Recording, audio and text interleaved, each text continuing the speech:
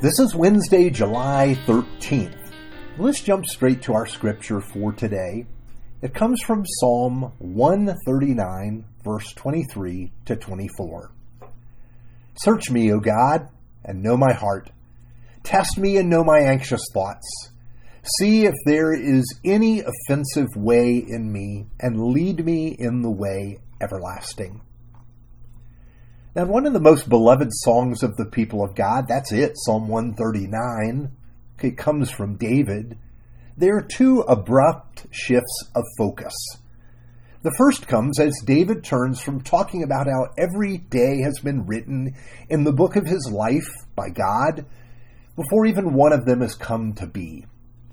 And then he turns to say, if only you, God, would slay the wicked. That's Psalm 139, verse 19. Now, we like to think that just comes from another song that maybe came to be attached to this one. The changing sounds so abrupt. Some mistake has been made. But we should know that this is a feature of the Psalms.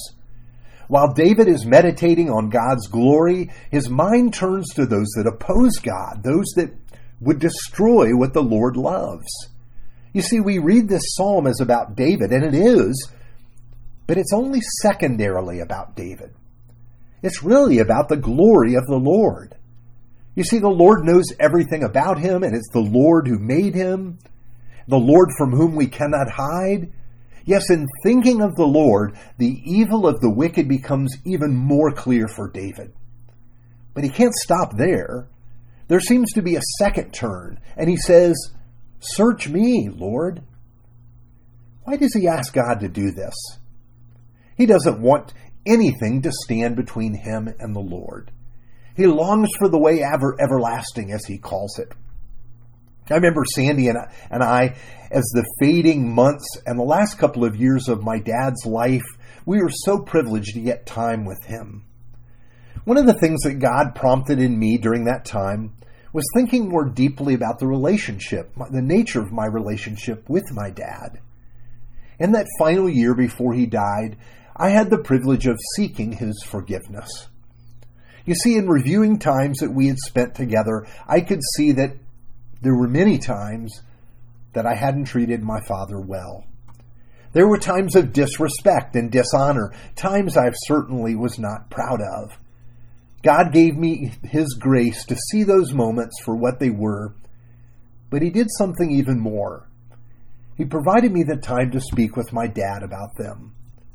I'm not sure my dad even remembered many of those situations and what had happened between us, but he was grateful that I had come to him, and I was grateful for forgiveness and the kindness that he showed me when we spoke together. You see, as I read David, I see this love for God.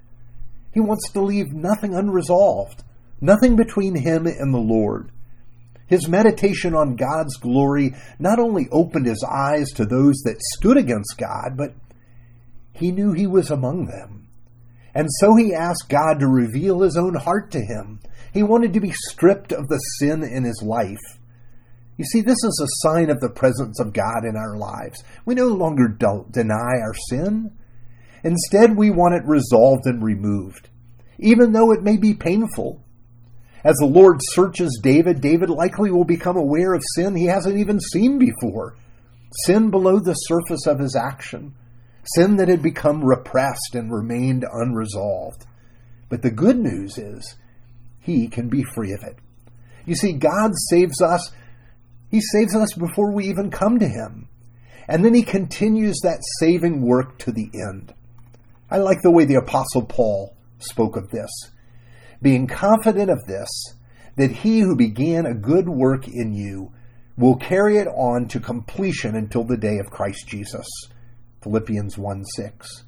Yes, the work of God has begun in us, but God's purpose is to conform us to the image of Christ, to the character of Christ, to make us like Jesus. Even after the garden is planted, the weeds need to be cleared so that the fruit can come. And this is what God is doing in our lives. Our part is as David's, to make ourselves subject to the work of God's grace through confession and repentance. Search me, O God.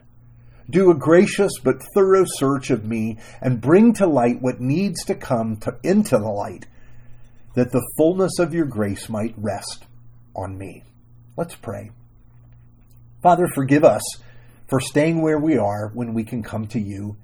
Forgive us for accepting second best when we can have the fullness of Christ. Pour your grace into our lives so that we might be free. In the name of Jesus, amen.